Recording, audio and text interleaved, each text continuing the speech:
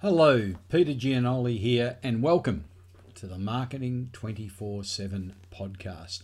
In this podcast, I'm going to talk about when marketing to values is more powerful than actually the marketing of the product. Especially if you advocate luxe marketing, which is what I like to do, where I try to target the wealthy and the top end of town. Now, there was a time when a coffee was a coffee. Wasn't all that long ago when an ice cream was just an ice cream, or a phone was a phone, or a pair of jeans was just a pair of jeans. And of course, there are still businesses out there that are stuck in this time warp, continuing to conduct business as if people still purchased coffee, ice cream, phones, jeans.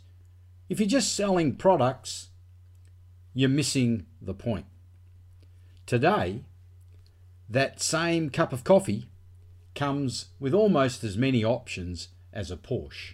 I mean, there's a double shot, it's a soy milk, it's an almond milk, it's an oat milk, it's extra hot, it's topped up, it's half strength, it's double shot, it's single shot, it's triple shot, it's in a takeaway cup because it tastes better. It doesn't matter, but the options are endless. And as a consequence for that, you're paying $5, $5.50 a coffee versus the 50 cents that really that cup of coffee costs. But even that is only half the story. The profit margin of the double shot of extra something far exceeds the profit margin of the cup of coffee itself. Just like the Prada shearling tote bag selling for $4,450 does not cost 200 times more to make than the tote bag at Kmart that you can get for $20. This is a path to profit if you can get it right, and to greater acceptance, particularly by affluent consumers. But as I said, this is only half the story.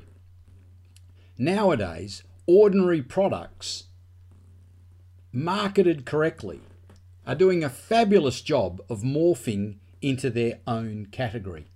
I mean, I've told you before about Starbucks and how it altered the coffee drinking world. It redefined itself as a coffee shop to become the third place. Not your home, not your office, but Starbucks in between. It positioned itself as a merchant of feelings. It positioned itself as a place of status. And most of all, it positioned itself based around the experience you got when you went there. So it was a brand, it was a place that became its own category.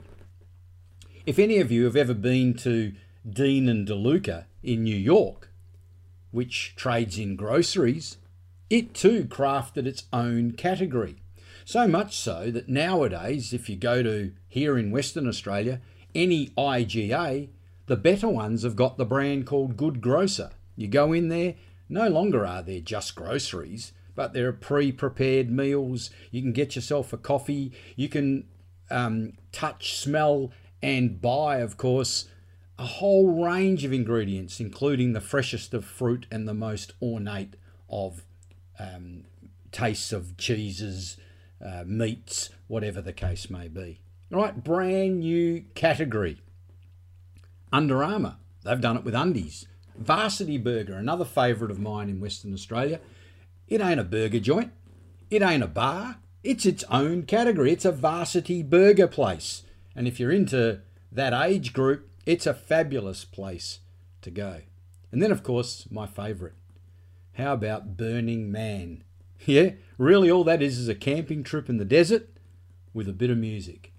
Jazz it up with some celebs, have a real fashion flavour to it, and Burning Man has become its own category. It's in the stratosphere, and with it, luxury prices to match.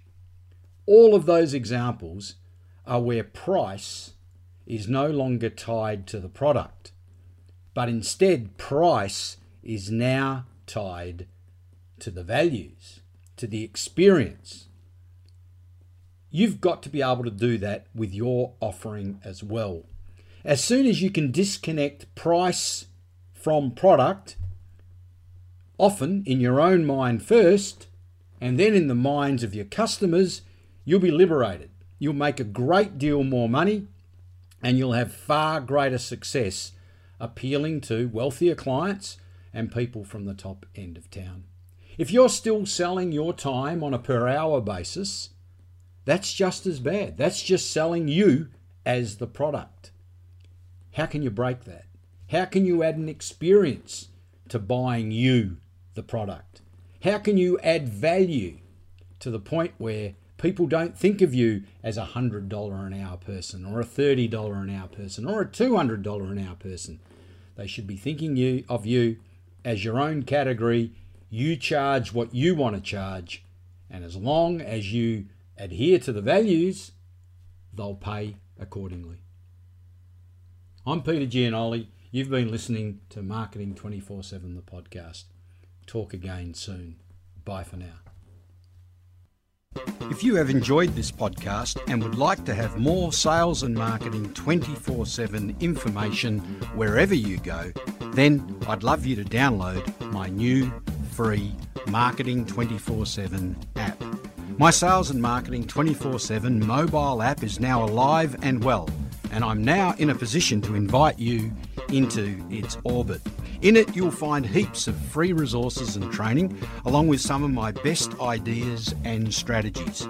Over time, I'll also be making all of my training courses available in this mobile app format, as I know a lot of you are glued to your mobile and would enjoy learning things in whatever the strange places there are that you take your mobile with you.